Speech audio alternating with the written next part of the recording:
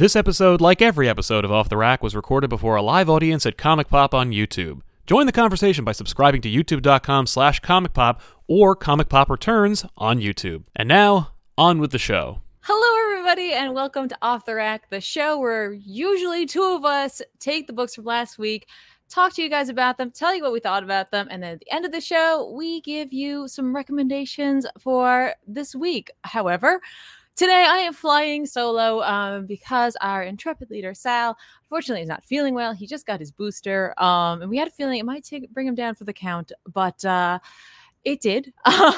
So what he did do, those who are looking for Sal's hot takes on comics this week and are disappointed to not get it, he did give me some reviews of the books that he read as well, and I'm sure that he'll be elsewhere to fill you in some more, and if need be, he might even pop on. But he was not feeling so great when I left him. So I apologize for his being late. That's totally on me.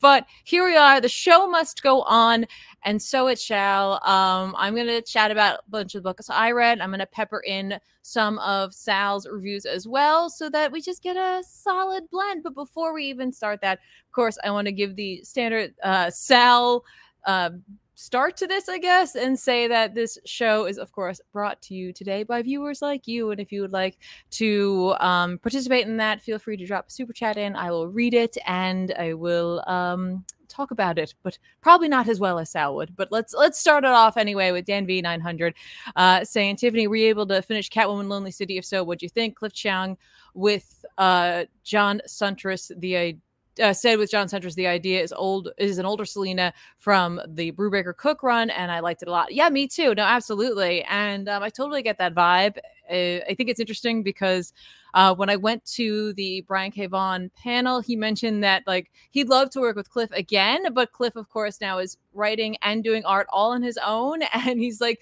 this is what happens. The artist finds out that they don't need the writer. And I think that's not true. I think that writers are still 100% needed. They bring something completely different to the table. But I thought that was pretty funny that he was like, oh no, I've lost another one. And hopefully Fiona Staples doesn't realize that she might be able to write.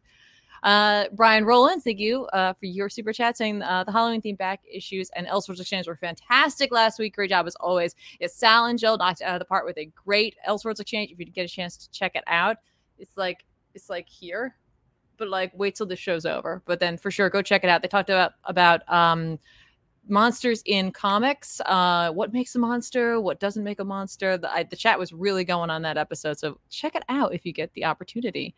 And then also Nathan E, thank you for your super chat saying out of work early so I get to tune in. Sorry it's not a normal episode. Sorry. Would Comic Pop ever consider covering a JSA book given the semi-resurgence of DC Elder Statesman, maybe part of John's run? Thanks for being great. Well, thank you for being great. And I'm going to say for Sal, yeah, sure, why not? Yeah, he could do it. It's fine. He's got this. Oh, that is a funny statement that I really did. No more mutants this possibly. Who knows? We'll see if they come back.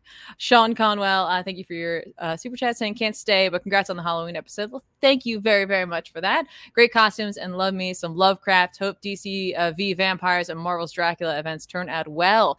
You're getting a lot of spooky content. Presumably some of this may be geared a little bit more towards October, but we got a lot at the end of the month, which is fine. I think it's prime spooky season. Unfortunately, this is a heavy week. So if your wallets were hurting, so was mine. So we're going to talk about just a handful of the books that came out this week because honestly, it was a lot. And what I'm going to recommend for you is if you weren't able to grab all of your favorite books this week, if next week you find that you're a little lighter on the books you're looking to pick up, go back and check out what you missed from last week, because I'm sure there's something there, because I literally was like overwhelmed by the number of books and things that I desperately wanted to pick up this past week. It was just a lot. And then the week before that was like nothing. So I don't know. Somehow the funds didn't quite add up. I don't know why, but here we go. And Elizabeth Russell, thank you for saying, hey, Tiffany, I was wondering if you had a chance to read Task Force Z. So far, I'm enjoying it. Let's chat about that. Let's make that our first jumping in point for talking about some reviews. because I do have a little bit of insight from Sal as well on this book. Let's try sharing, folks. Let's try sharing this screen. Yes, this one. I've done it. Check it out. Look at that. There it is. Task Force Z, written by Matthew Rosenberg with art by, I believe it's Eddie Barrows. So this book really came out of nowhere for me. I don't know about you, but like I saw that the DC versus Vampires book was coming out, and I was like, cool. And then they're like, and also like a zombie book. And I'm like, oh, I guess because October, or because maybe this is just a story people wanted to tell, or Matt Rosenberg wanted to tell. I'm not sure. It takes the concept of Task Force X or the Suicide Squad and turns it on its ear a little bit. Instead of having your standard team of vigilantes and villains under the heel of Amanda Waller, this time we've got a bunch of characters who had died and some who haven't. Debatable on one of them, at least. And they're being sent out to accomplish certain goals or tasks. Presumably, is this in continuity? Yeah, it is. It's weird. This book is seemingly set in continuity, which to me is both cool because they're going to have to dance around certain character growth and the fact that they're using zombies, and I don't know if there's going to be an ethical question of that or not, and literally hanging over whether or not they continue to be zombies or are let die. I mean, like, inevitably I feel like they'd be like, oh, just let me die because this is worse. I don't know. But also the fact that it is in continuity, there's like less danger, kind of like they're like, well, you know, in an out of continuity book, anything could happen. And so you get that emotional gut punch. However, you also know that it doesn't really matter in the grand scheme of things. So it's like this balancing act. This book's the team is led by Jason Todd. It's got Bane, Man-Bat, the Arkham Knight, Sundowner, who we haven't seen yet, and Mr. Bloom. Mr. Bloom, literally a character I recently have been talking about because I was like, where is Mr. Bloom? What happened to him? He showed up, didn't really do anything, and he's here. However, he proclaims he's not dead. He's not dead, just like Jason Todd isn't dead. Jason Todd has his own fair share of resurrections. I thought that was kind of funny that he was there. I would have also accepted, by the way, if they decided to put Resurrection Man as the lead for this team. But Jason Todd is in charge of this team of undead villains and vigilantes who are presumably carrying out missions for some greater good or not greater good, utilizing Lazarus formula. And they're broken down almost into like Scooby snacks. I think they call it Lazarus resin. And the Man-Bat, Bane, Arkham Knight are kept in line by like being like, you want one of these? You want one of these little like resin Scooby snacks? Then like you better fall in place and you don't kill people and you don't do this. They can't help themselves. They're still driven by hunger. They need to feed. Mr. Bloom is wearing a control collar, as we find out later in the book. And so his powers are severely dampened, which is kind of like, why is he even on this book or like in this book then? The art, I think, is great. It's got a really solid style to it. Whoever's inking this, I think it's Ever Ferreira. Great job with the inks. A lot of solid cross-hatching in here. A lot of deep shadows, giving that like solid feel to a horror book. Story-wise, this first issue didn't grab me quite like another horror book came out this week did, but that doesn't mean I'm off of it. I'm just saying it wasn't so like gripping for me. I will say that Sal, according to his take on this, oops, that's my Slack window. Don't want to share that with you. Well, that's fine if I do. Says, where is it? Says, pass. No more for me. Thanks. I'm guessing he wasn't a fan. And I had a feeling reading this one that this was not going to be his favorite out of the two sort of like DC horror books that came out this week. It was fine. It was just fine. It wasn't really story-wise super strong, but that doesn't mean that like in the next issue it can't pick right up, because I think there's a lot that they could do with a story involving a super questionable team. Like the Suicide Squad is already a very ethically questionable team. And then on top of it, you're like, let's add the concept of resurrecting someone and then utilizing them by holding over their ability to either die and move on or to be reborn. So not for me, 100%. But like I said, I will at least give it one more. That's typically my MO, except for Batman Catwoman. That one I dropped after the first issue. Just I couldn't get into it. But this one I give it another shot to. So it was totally okay. And I left this up forever because I'm new to this version of streaming. There we go. Okay. Let's also talk about Daredevil number 35. Just a quick Sal review. Daredevil is, as always, fantastic, and he can't wait for the event. Daredevil has been a book that I know that Sal has been talking about with like great passion, so much so that I desperately kind of want to pick it up and read it myself. I know he always has like a on-again, off-again relationship with Matt, and I think Chip Zdarsky really just hit it home for him. So you've heard him say it before, but if you want to jump into Daredevil, just go back to the beginning. It's worth the adventure. It's worth the read. Sal can't get enough of this book, and Checchetto's art on it is easily some of Sal's favorite art in recent memory. So it's high praise. Go out, go grab it. I want to talk about really quickly a book that like I was convinced I was like, it hasn't come out in months and months and months. And then I realized that I hadn't actually picked one up in a bit. So let's talk about Wonder Girl. I missed issue 3. Apparently, I just missed it. So we're talking about Wonder Girl issue 4 by Joelle Jones with a little art help along the way, because as we know, it takes Jones quite a while to put together a book and a page. That's fine. I'm willing to wait, but I get that the comics, they got to move on. Wonder Girl's going to be involved in an upcoming Wonder Woman-esque event. So she's getting some help by Andrea Mello. This book is literally just unveiling for us the journey of Yara Flor and how she's going to fit into the pantheon of Wonder Woman. We were introduced to her, obviously, in the Future State. Her character, for me, really, I was attached to it, really spoke to me. I loved the art, of course, by Jones. That was part of it, I think, because I'm sure I would have checked this book out with a different artist, a lesser artist, but Jones' art is just, it's spectacular. It's to die for. And it continues to be. I lament the pages in these books that are not drawn by Jones, but I also appreciate the fact that this a business. They got to get this book to come out. It has to fit in within a timeline, so that's fine. We see Yara exploring Olympus in the previous issue. Eros came and shot her with an arrow, in that he stabbed her with it, essentially.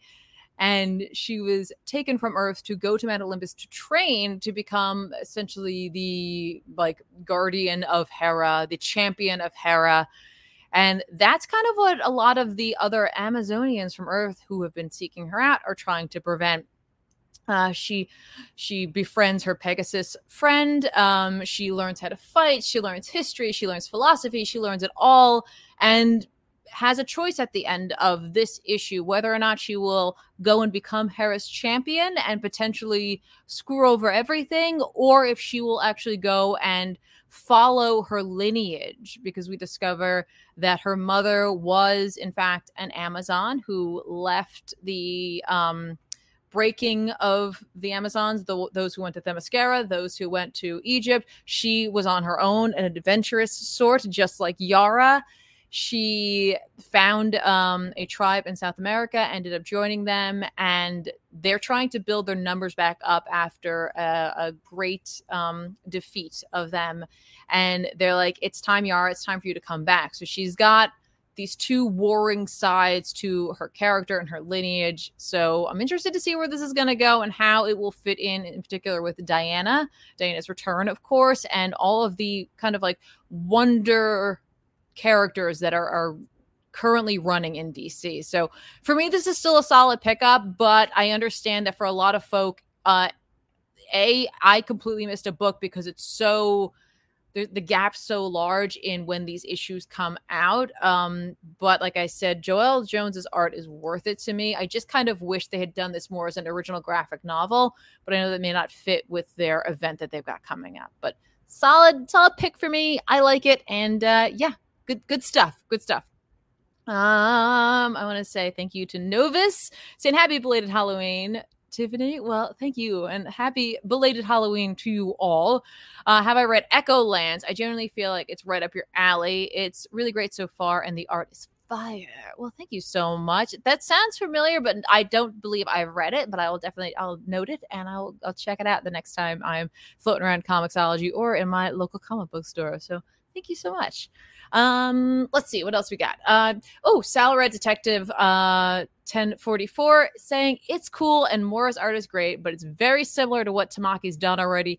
Easily skippable, but a welcome change from the main Bat book. There you go. Sal's pick for Batman books right now kind of has been Detective. Between the main two, not in the grand scheme of the amount of Bat books that are coming out, but with Detective kind of been his overall jam. Because not really digging what Tynan's doing right now. Honestly, I've been off Batman for a while. I am kind of looking to see what comes next for Batman for sure. So I'm excited for the next writer on Batman to see what they bring to the table, and hopefully it's something pretty dope. Let's chat about Moon Knight real quick. This is a book that I didn't expect to keep on. But here we are at Moon Knight number 4, written by Jed MacKay with art by Alessandro Cappuccio. I'm kind of really digging on this book, even though in this issue for like a hot second, I was like, oh my gosh, we're just doing what Tynion did to Batman by taking all his money away. It's like threatened in this book and then immediately resolved. And I really, really appreciated that because I was like, come on, don't just do what they just did over there with a character who would affect quite a bit more. But no, it's almost like a wink and a nod and like a little joke kind of. This issue also it's a little emotional in a way. They really get to a bit more of Mark's pain in this, and it's kind of through the like humorous lens of Tigra showing up in this book and their connection on the West Coast Avengers. The fact that he won't take his mask off. We get a lot about the mask in this issue, what it means. Obviously, he has that therapist who's seeing him, and she is a superhero therapist. So he's like, I don't understand why you're so interested in why I'm wearing this mask, why I won't take it off. Don't all of your clients do that? Don't all of them want to hide their identity? She's like, sure, but it's really the reason behind it. Like, why do you want to keep it on? And essentially, he says that like Mark is a nobody, but like the Fist of Khonshu, he means something to people. He's needed. And so regardless of his identity disorder, he feels as though being Moon Knight is the thing that helps with the most people. And so he keeps the mask on because what's underneath it doesn't matter. We get a fun little adventure romp that really is just there to punctuate Mark's commitment to being Moon Knight, to being a priest of Khonshu, and in order to give us a fun fight sequence and some really great looking art in this book. Mark presumably has lost quite a bit of money, but we'll see if that gets wrapped up in the next issue, if they address that at all, if it's not worth it. But for me, the emotional crux of this issue lies in the last few pages where he and Tiger are sitting on the roof and she's like, you're different. Like, you're not the same as you were. Like, what's going on? What's under that mask? And he takes it off and it's just like the battered and beaten face of Mark Spector. And the reason that like he wants to wear the mask all the time isn't just because of his devotion to being Moon Knight and making the world a better place, but because he doesn't want to look himself in the face anymore. And then they hug and it's super sweet because it's Tigra. So she like hugs him, but then also her tail wraps around him. And I thought that was pretty adorable. And so I'm not saying that this is like wrapping up an arc, because the way in which MacKay is telling this story is sort of interesting, because we've had oh, who's this shadowy figure here? Oh, who's this shadowy figure here? And then we keep kind of discovering who the shadowy figures are, but we're only on issue 4. So I feel like something bigger might be brewing for Moon Knight. I think this is a pretty good series to like get your feet wet if you have any interest in Moon Knight. Not that, listen, I don't want to say anything against like the Lemire run, because feel free to go grab that as well. But if right now you're looking to pick up something current and running right now, just something that you want to have on a monthly basis, I think this is a pretty easy entry point, but feel free to correct me if I'm wrong on that one. All right, here we go. King's Port Cal. I thank you for your super chat saying, if Sal and Jill are my comic bros, then you are my comic sister-in-law. Well, thank you. I appreciate that. Is saying folk a Jersey thing? Also, give me a good indie pick to check out. Banff. Good indie pick. I mean, my current pickups would be you could grab Once and Future, but go back to the beginning. You could grab We Only Find Them When They're Dead. You could grab The Me You Love in the Dark, which is a solid one. I just picked up one, but I haven't had a chance to check it out. It's a mini called Maw, so I'm going to check that out. Folk, I don't know. I don't know if it's a Jersey thing or not. I know it's one of those things that like I use sometimes because I hear coworkers using it, and so like I've kind of adapted it into my own vernacular. But it's something to say instead of guys, because I say guys a lot, referring to anyone and everyone. So folk. Hey, folk. What's up, folk? I don't know. Are you or are you not all folk, I suppose? Yes, Department of Truth, also very good. They are 2 volumes in. Like a lot of these, they've been longer running, but they're still solid entries for indie books. Trust me, there's something out there for you. Absolutely. So good. Let's go over to check out some more Sal reviews here. All right, Amazing Spider-Man number 77 was pretty fun, but didn't cover a lot of ground. The art was a shocking departure from what I've seen from Pacelli. Cover was the best part. I'll be honest, I was there when he was reading this book, and he was really not feeling the art. And I thought I had seen Pacelli's name on the book, and so I was kind of glancing over her shoulder, and I was like, well, that can't be her. That can't be her art. Because I remember Sarah Pacelli having a very slick, sleek look to her art, and some of the art that I saw in Spider-Man 77 looked a little bit clunky, and just not her caliber. And I don't know if that's just maybe she's lost a step, or maybe the inker was just the wrong inker, because the wrong inker on some solid pencils wrecks it. Just totally wrecks it. But I don't know for sure. To answer the question, is Sal okay? He is fine. He got his booster today, and so he's just feeling a little under the weather. So I'm here today to keep the show going and running along here. Dan V 900. Thank you so much for your super chat saying, so how is it with pronouncing Constantine the correct way? I always pronounced it as teen, which was fun as an American way in early Hellblazer issues. Tyne is still weird for me. It's still weird for me too, and I have to actively tell my brain to make that change. It's very, very hard when it comes, at least for me, when it comes to like the sound of something, to adjust that after learning that it's not that way. But it will take me some time, and hopefully one day I might be able to do it. But for me, I want to say Constantine so badly, even though I know in my heart of hearts it's Constantine. I was told by Garth Ennis that Alan Moore says Constantine, and that's it. So I have to stick to it. Even though I've got such a hard time with it. Let's chat a little bit about Sword this week. A couple of X-Men titles. I didn't pick up Wolverine. I think I'm off that book for right now. I'm going to take a little Wolverine break. I honestly wasn't feeling the art that I saw in it. But that doesn't mean I still won't pick up the random Wolverine issue based on what's going on. But of course I was going to pick up my Sword. That's Al Ewing with Jacopo Camagni on art.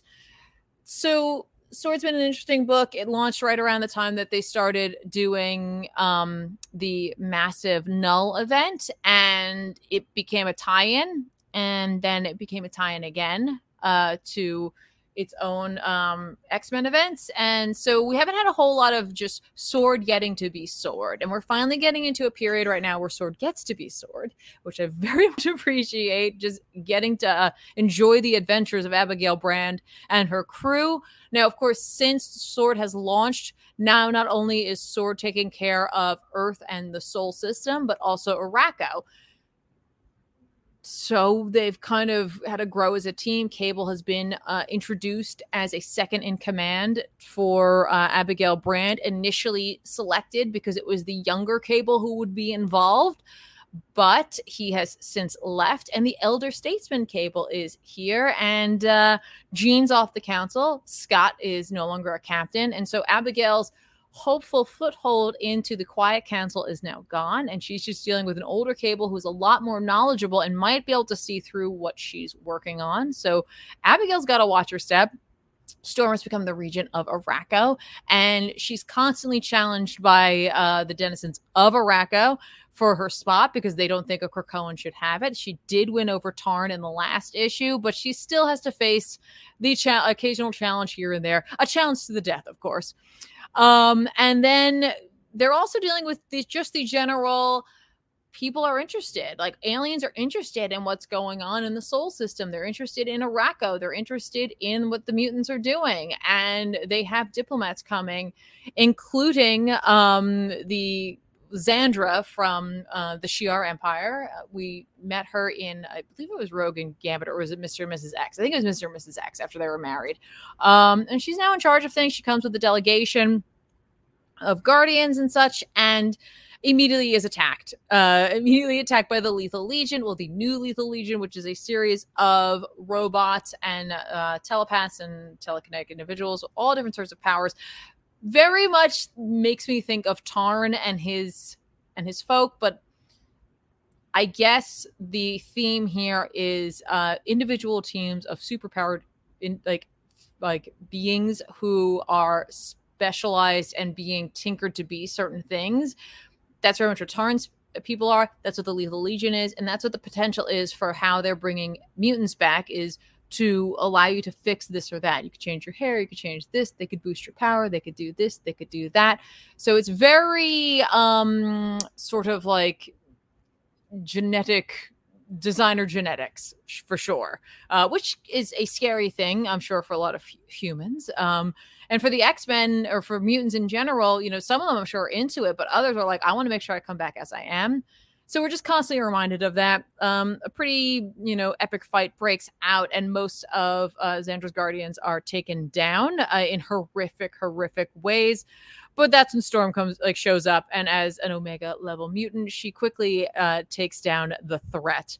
But the threat was only an outward threat. As we know from past issues of Sword, there is a mole within Sword, and we've been desperately trying to figure out who it was, in between having tie-ins and other random individual issues of like certain characters. But this time, not only do we find out who the mole is, but we get to see Gyrich bringing in a bit of Alpha Flight, and the question there of like Alpha Flight's involvement with Logan in the past. So when and if that ends up showing up in the Wolverine book, for sure I'm going to gravitate back towards that, because I think that might end up playing a role, at least in terms of what Gyrich is trying desperately to make happen. But we discover, spoilers for those who don't want to know, we discover who the mole is, and it's WizKid. And I'm like, yeah, actually that makes very much sense. WizKid being behind a lot of the tech on Sword, a lot of the security on Sword in terms of computers and all of that. So totally makes sense that it's him, but also complete kind of a huge issue there for him to be the mole for them. This week was rough for X-Men. I feel like it really was not an easy week for them, for the mutants in general. A lot of hits kept on coming, and we'll talk more about that very soon. But first, I want to say thank you to Robert H. for saying, hey, Tip, there's a book I've been meaning to shout out to you for a while, Transformers King Grimlock. It's basically Conan if you're a giant robot that turns into a dinosaur. Well, that kind of sounds good. That kind of sounds good, right? Why not? I would be down for that. So, I don't know. Maybe I'll have to check that out. I'm going to look over, and what am I going to do next? This is usually where Sal would come in and vamp for me and be like, blah, blah, blah, we're going to do this. I think this is going to end up being a little bit of a shorter episode too, but that's okay. That's okay. We can make this work. So I think what we're going to talk about is DC versus vampires.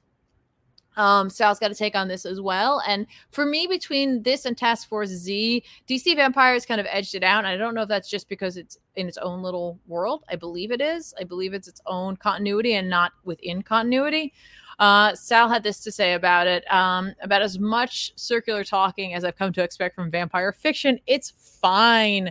But in the wake of DCeased, I don't know. I expected more. Art's good. Twist at the end was expected, but welcome. So there you go for that one. Honestly, like I kind of dug this issue of DC versus Vampire. I thought the art was great. I feel like Matt Rosenberg is kind of hit or miss for me, but like Matt Rosenberg and Tynion, I think is a really good pairing, and I think they really play off of one another quite well. So that's not bad. It's not bad at all. I feel like I believe it's Otto Schmidt art is pretty well suited to this. It's got like a slick modern feel, and I think it has something to do with the coloring of it. And it's like, so like DC's, listen, it's a masterpiece. It's a really great entry into the like Elseworlds sort of stories in the DC universe. But like, I don't know, some about vampires, they can be completely overly dramatic and ridiculous to like, it's kind of fun, and I'm totally all right with it, and I'm gonna accept it. It's good. Don't worry about it. And that's kind of how I felt about this. It's like we're dealing with vampires, and it's exactly what I've come to expect from vampire sort of work, except I thought it was a little less dramatic than I guess how Sal felt about it.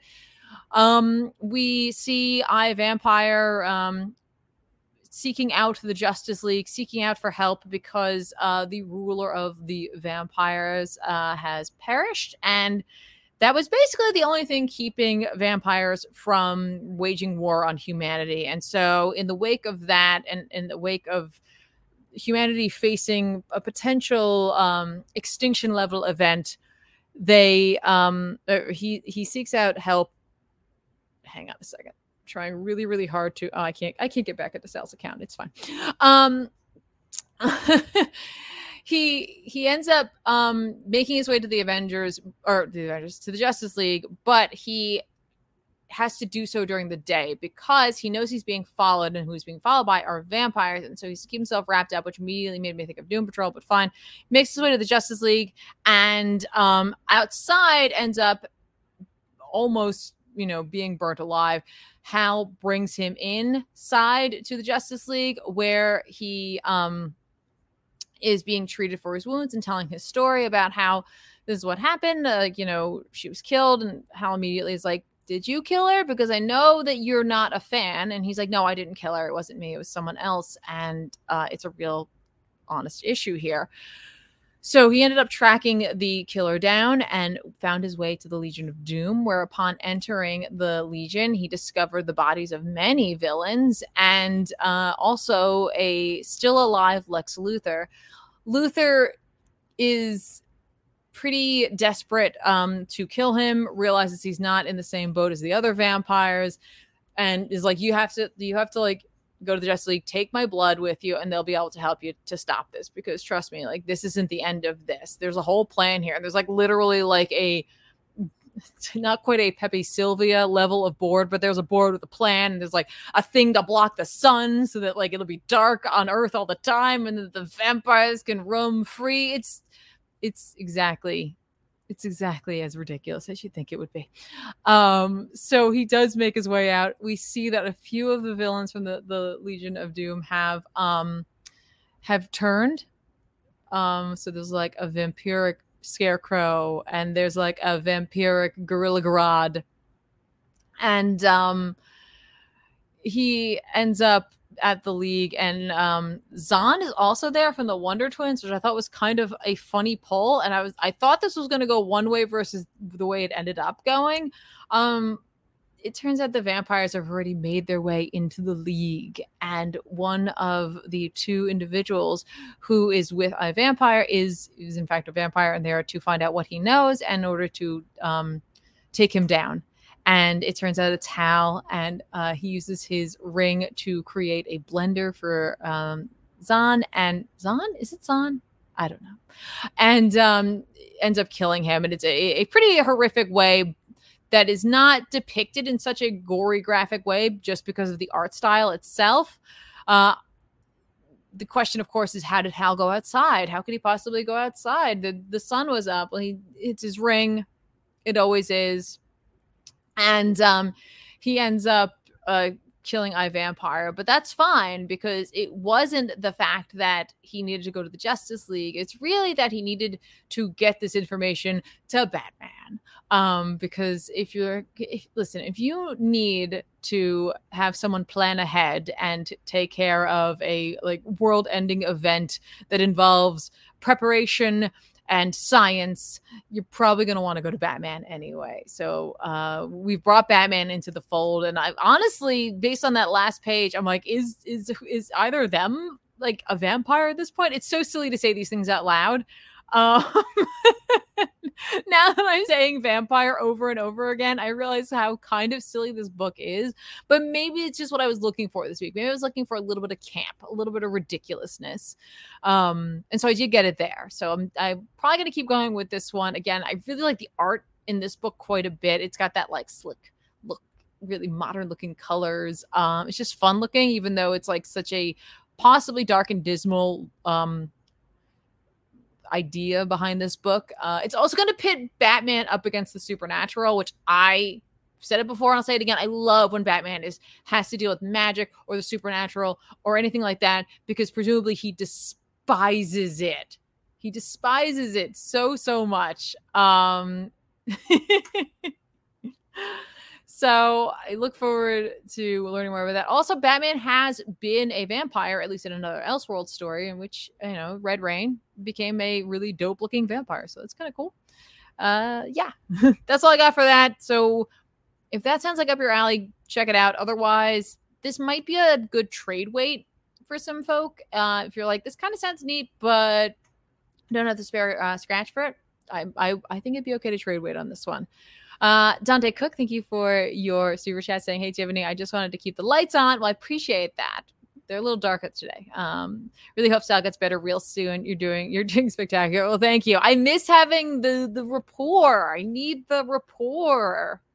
No rapport. It's okay. I'll do what I can here. But next week's show is going to be even better. I hope. I also wanted to give a quick shout out to a book this week. This is Harbinger #1. This is Sal's copy of it. As you can see, Valiant, our friends over at Valiant Entertainment, were very kind enough to send us this 1 and 250 metal variants of this book. Sal really enjoyed this book. He wouldn't plug it if he didn't like it, but he did. He enjoyed the first issue quite a bit. The art in this looks great. I can't wait to get a read on this. I didn't realize this was at the studio, but it has been here, so I haven't had a chance to read it myself. Sal says this issue is a great introduction to a totally different side of the Valiant universe from Shadow Man, which makes the whole universe seem bigger but connected. Love this intro and can't wait for more. Unfortunately, this issue is Sal's, but the next time if they give us a nice fun cover, he promises he will pass it on to you guys, but he liked this cover way too much to share. So I'm sorry, everybody. This is going to be ours, but you can go pick up your own copy of The Harbinger. All right. I did it. All right. Let's chat about, I think I've all done Sal's things. This amazing Daredevil, DC, Task Force Z. Let's talk about Inferno. Let's talk about the thing we came about here to talk about. Let's be honest. What do we come to talk about? We're talking about Inferno. And this issue of Inferno just,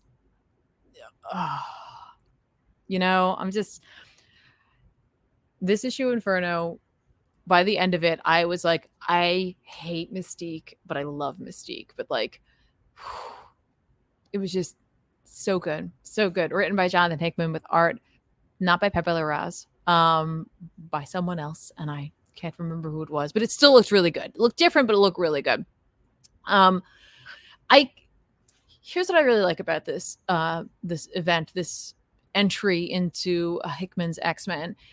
Hickman spent a lot of time lovingly building up these characters in this world and creating questionable decisions by our heroes, our villains, kind creating great opportunities for them, heroic moments for all of them, all in the service, honestly, of the greater good of Krakoa and for mutantdom, and because of the fact that they happen to know many alternate versions of the future of mutantdom.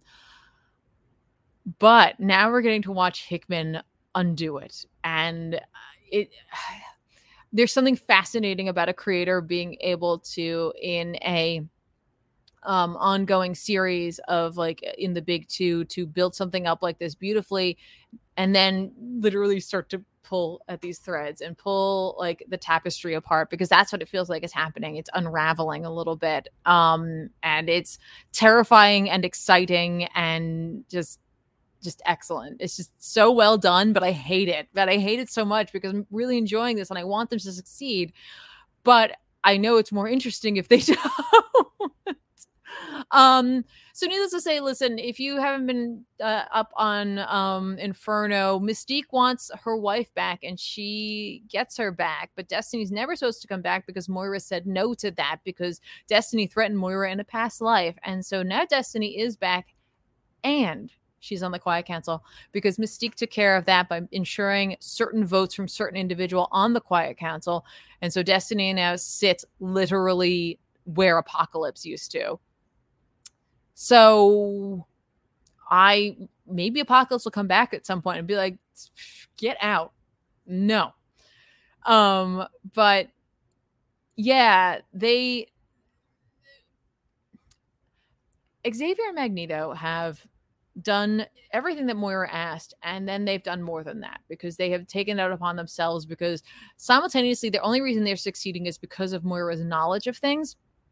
But they're also like kind of doing their own thing, and they've kept her out of a lot of decisions that they've made, and they've certainly kept her out of a lot of choices. So like not only decisions, because decisions like, you know, like, oh, we have to this or that or whatever, but like the choice of like, we're going to create a Racco and it's going to be great. We're going to take Mars. We're going to colonize it. Like, I don't really feel as though that they've brought Moira in enough. And I think part of that too is that she wants to separate herself to some degree so that it's less obvious that she's there, but also because they can't second guess too much or they won't do anything. We've talked about that. If you know everything like Destiny would know, can you ever actually make a decision? Can you ever actually make the right decision? Or no matter what, will you be making the decision that will lead you down destruction or success or whatever? So now they have to face the fact that Destiny is not only alive, but she's part of the decision-making process of Krakoa. And as such, they have to go to Moira and reveal that to her. And Moira is, of course, none too happy about that. And they feel like the only way to deal with this is Moira wants her dead. She's like, just kill her. It's fine. They're not down for that. Although, like Eric's like, yeah, but like, listen, like, I get it. Like, I'm not like squeamish or anything, but like for like the good of Krakoa, I don't think that's the way to go. So instead, what they decided to do is bring someone else in the Inner Circle. So the Inner Circle really just being Magneto and Xavier and Moira. And so they're going to look to Emma. And they bring her in and they have Emma read Moira's mind. And it doesn't quite go the way they want it to go. Instead, she's like, I get it, because she ended up voting for Destiny being there because Mystique brought her something that she desperately wanted. And so now that she knows the truth, she's like, I get it, but like, you've completely lost my trust because you didn't trust me to begin with. And so instead of it being like a moment of like, we're bringing you in and you're like the first person we've ever brought in, and isn't that really cool? Instead, she's like, no, and I will literally never trust you again. And I'm like, well, I mean, if Moira dies and they reset the universe, no, it's different. It's fine. But for now, yeah, they've kind of lost Emma, and like Emma was a big part of this, and she really has come a long way. I really like her character in the X titles across the board. Just a savvy businesswoman and someone who's really fighting for something she believed in. But now I don't know how hard she's going to fight, or if she'll fight even harder and possibly to pull away from Charles and Eric, because I'm afraid that this is going to fracture them even more. So what they realize then is that we probably should have brought someone in that we trusted, because they wanted to bring Emma in because they're like, no, she can handle it. But they're like, no, maybe we should have brought someone in we trusted. And so the last reveal of that is that who they're going to bring in, Colossus. Now, if you're reading X-Force, you know this was a horrible mistake. This here is a terrible mistake, because right now Colossus is very much under the control of another individual. And I don't know if this will be set prior to or after what's going on in X-Force, but I'm very much looking forward to seeing how that all plays out, because the fact is, it's like Colossus is a well-respected and trusted member of the X-Men and of the mutant community. And then to like we know as we're looking at it at the very least that it's like, but he's being like, someone's writing stories to him and he's doing actions he would never do. And to have him come in and be like, yep, this is it. This is the heart of the council now. Don't worry, everybody. Colossus is here. This was such a great issue, and it just killed me. It killed me how well written the like potential downfall for the X-Men could be, or for Krakoa could be. It was just heartbreaking and amazing. So listen, if you haven't been reading Inferno, go back, grab the first issue. It's a tour de force. It's fantastic. It does feel different. I know Sal said that like there is a difference between like everyone else writing on the X-Men and the way Hickman writes the X-Men. And he's absolutely correct. Absolutely correct. I mean, he is getting to dissect his own work, and he's the puppet master pulling all of the strings here. But I just really felt it in this issue. And it's funny, this issue really made me think about the fact that what Charles and Eric and Moira are doing seems so heartless, but like, also egotistical. They're like, oh no, we can do this because we're amazing. At the same time, I can't imagine being Moira and then trying to just live your life knowing what you know, knowing that, all of these people could potentially die and you did nothing to help them because you can't. So I get why she would act like this, and I get why she would act so cold and calculating, because the other option is to do nothing. You either do something and, you feel as though you have to have utter control because no one else could possibly understand what it is that you have been through and what you know. And I think it might be worse for her to do nothing. I think that's more of a monstrous act. Maybe. I don't know, honestly. I will say what Sal said about it was, I'm on the edge of my seat.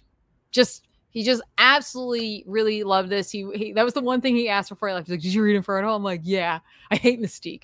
I hate her. But I get it. Like, she doesn't understand. She doesn't understand why Destiny can't be brought back. Like, she just keeps being sent out on these missions of like they send her out knowing that she'll fail because they don't want to bring her back. And she's just like, I don't understand. Like, Legion is back, and Exodus is here, and we got like 1 million Sinisters, and Apocalypse got to be with his like long lost family, but like, you can't bring back my wife. So I get it, but at the same time, I'm like, come on. Just stop, Mystique. Just stop. DNV900, thank you so much for your super chat saying it's early for Rex, but are you planning on picking up The Rush by Spurrier and Goad? I've heard good things as a horror story during the Gold Rush. Maybe. It depends. Like, listen, I really like Cy Spurrier's work, and I probably will pick it up, and I don't want to like kill it by trade waiting. But usually the writer alone isn't enough for me. It is enough for me to test it out, but I don't know, the Gold Rush, yay, nay, I don't know. I also forgot to mention that I also read Darkhold Blade this week because Darkhold Iron Man was so great. This was not as good. It was fine. It was not as good. Darkhold Iron Man gave me some like super like high hopes for the horror that we would see in these Darkhold tie-in books. This is written by Daniel Kibblesmith by Federico Sabatini. There's nothing wrong with this. There's literally nothing wrong with this book at all. Totally different universe. Art is really hyper stylized, looks very cool, but having come off of what I thought was going to be the kind of like thread throughout these, or this like horrific look at like a character that would drive you crazy, I didn't feel like this is what would drive Blade crazy. That Iron Man one where it's like, it's just body horror and terrible. Like, Yeah, I get that. But this was fine. Citizen V is in it. So, you got that going for you. It's a team of Citizen V, Prowler, and Silver Sable. So that's interesting. Amadeus Cho is a vampire. A bunch of other characters became vampires in this. It's another vampire book. It's another vampire book in a week where we had a big vampire book. But yeah, it just didn't have that punch. It didn't have that that gut punch that the other one did. So I don't know if I can say I recommend it for sure. Maybe if you're a big Blade fan, or you just like Sabatini's art because it really is stunning looking. Very, very colorful, very like I said, stylized, kind of cool. I will say Kingpin as a vampire, not okay. Do you remember in Blade, the big one? Yeah, it's that, but Kingpin. It's gross and bad. But if you liked the Darkhold Iron Man book and we're looking for more of that, you're not going to find it in this issue. So I would say pass it for then. But I will absolutely check out the other entries in this, just because now I'm like, okay, obviously it's all different creative teams. Maybe one of them will be like Darkhold Iron Man. Next one, I think, coming up is Wasp. So I will probably check that out and report back on you. But for this one, for me, this one was a little bit of a miss. So I don't know. Okay. Okay, let's see. What do we got? Panico Mundial? I hope I said that right. I'm sorry if I didn't. Thank you for your super chat saying, what is wrong with telepaths like Professor X and Jean Grey that can't detect Shadow King and New Mutants Onslaught and voting for Colossus to join the Quiet Council when he was mind controlled to kill his girlfriend on X-Force? So I don't know if that isn't like a like with the telepaths, I know they are working for certain things, but I know there's also like a certain level of trust they seem to have in order to like keep things copacetic on Krakoa. Because honestly, if you have telepathy, like you've got an edge on everybody, and that could be very, very disconcerting and not foster a sense of trust in your island community, government, and like future for mutants. So I think what it is that they try not to do it too often unless it's necessary to do so. The fact is, like, Hope didn't seem to notice that it wasn't actually Xavier there, giving her the helmet to try to do that on her own, which I thought was a brilliant use of Mystique's power, thus really cementing in just how dangerous Mystique can really be. Because sometimes I think to myself, I'm like, yeah, but like she can't shoot lasers out of her eyes, or, concussive blasts, so to speak, or it doesn't have like knives shooting out of some various part of your body. But no, but like she can impersonate someone, and to individuals who don't have the abilities, like a Logan, for example, or apparently a Mr. Sinister, to recognize an actor or to a scent, it's dangerous. And so she's able to utilize her powers and get her wife back in that way. But I think if they had a more stringent, like, no, people have to be checked. First of all, it wouldn't be as like free feeling as Krakoa really is.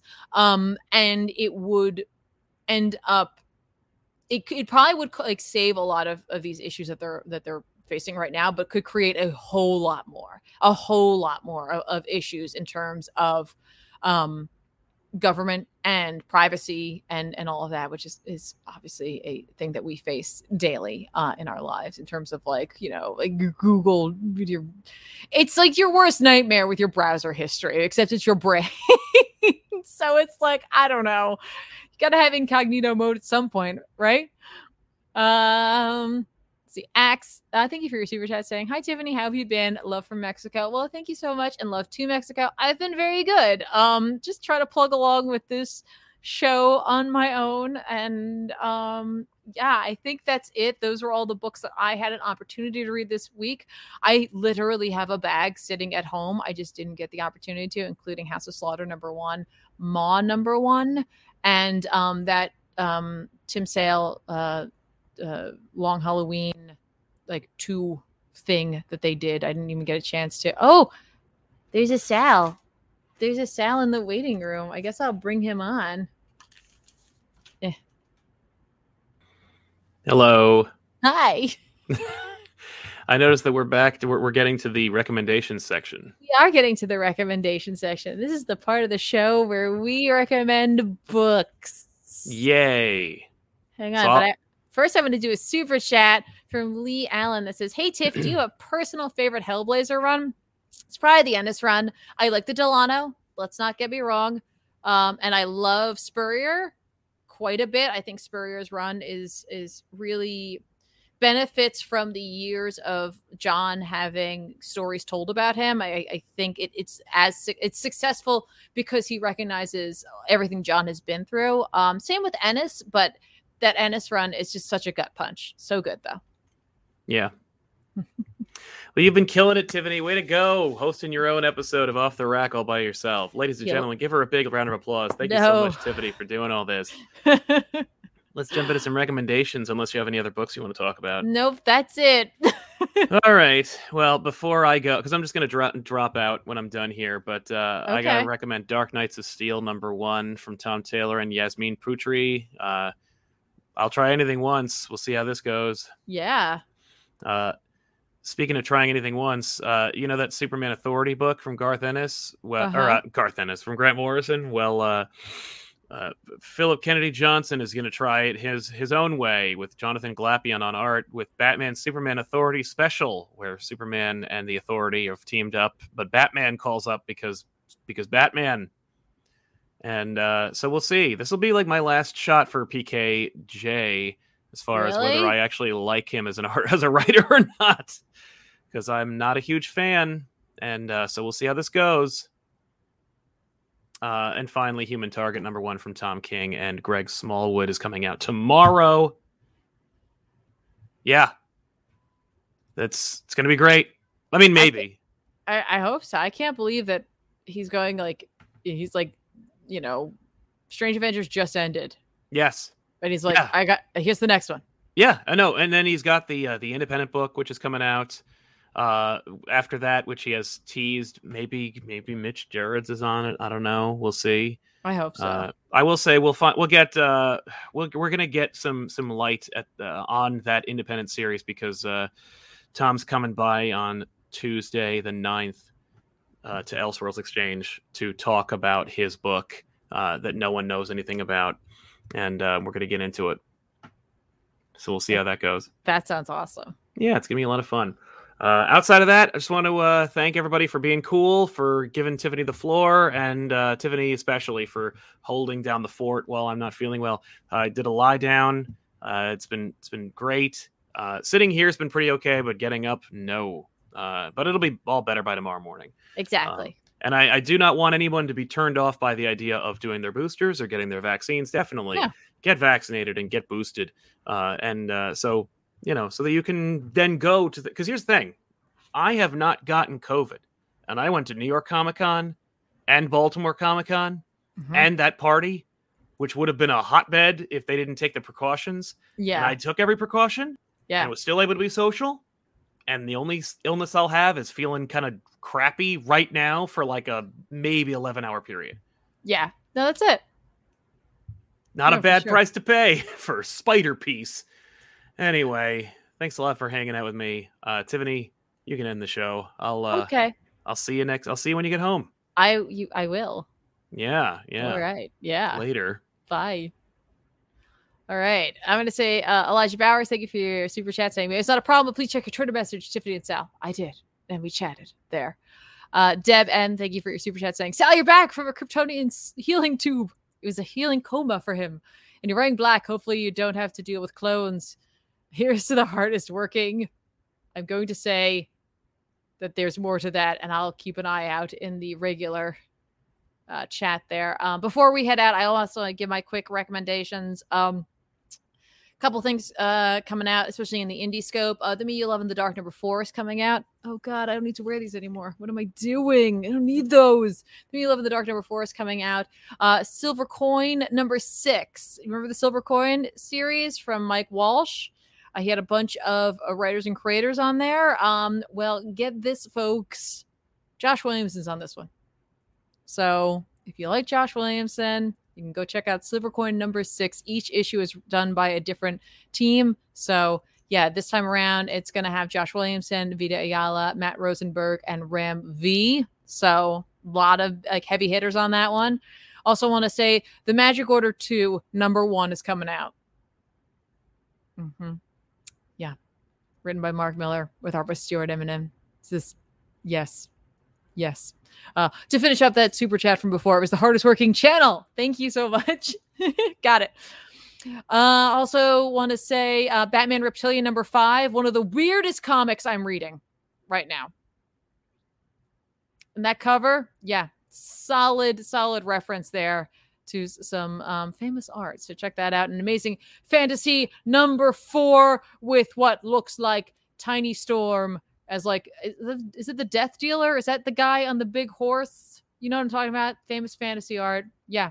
Yes, Magic Order is getting a sequel, and Silver Coin is coming back all in the same week.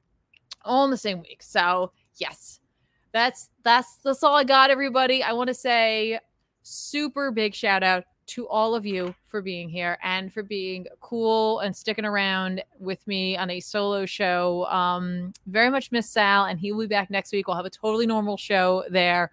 But here's the thing. Yeah, I could not make Sal come out here and do this. He just wasn't feeling good, and I was like, you know, I can do this? ? On that one.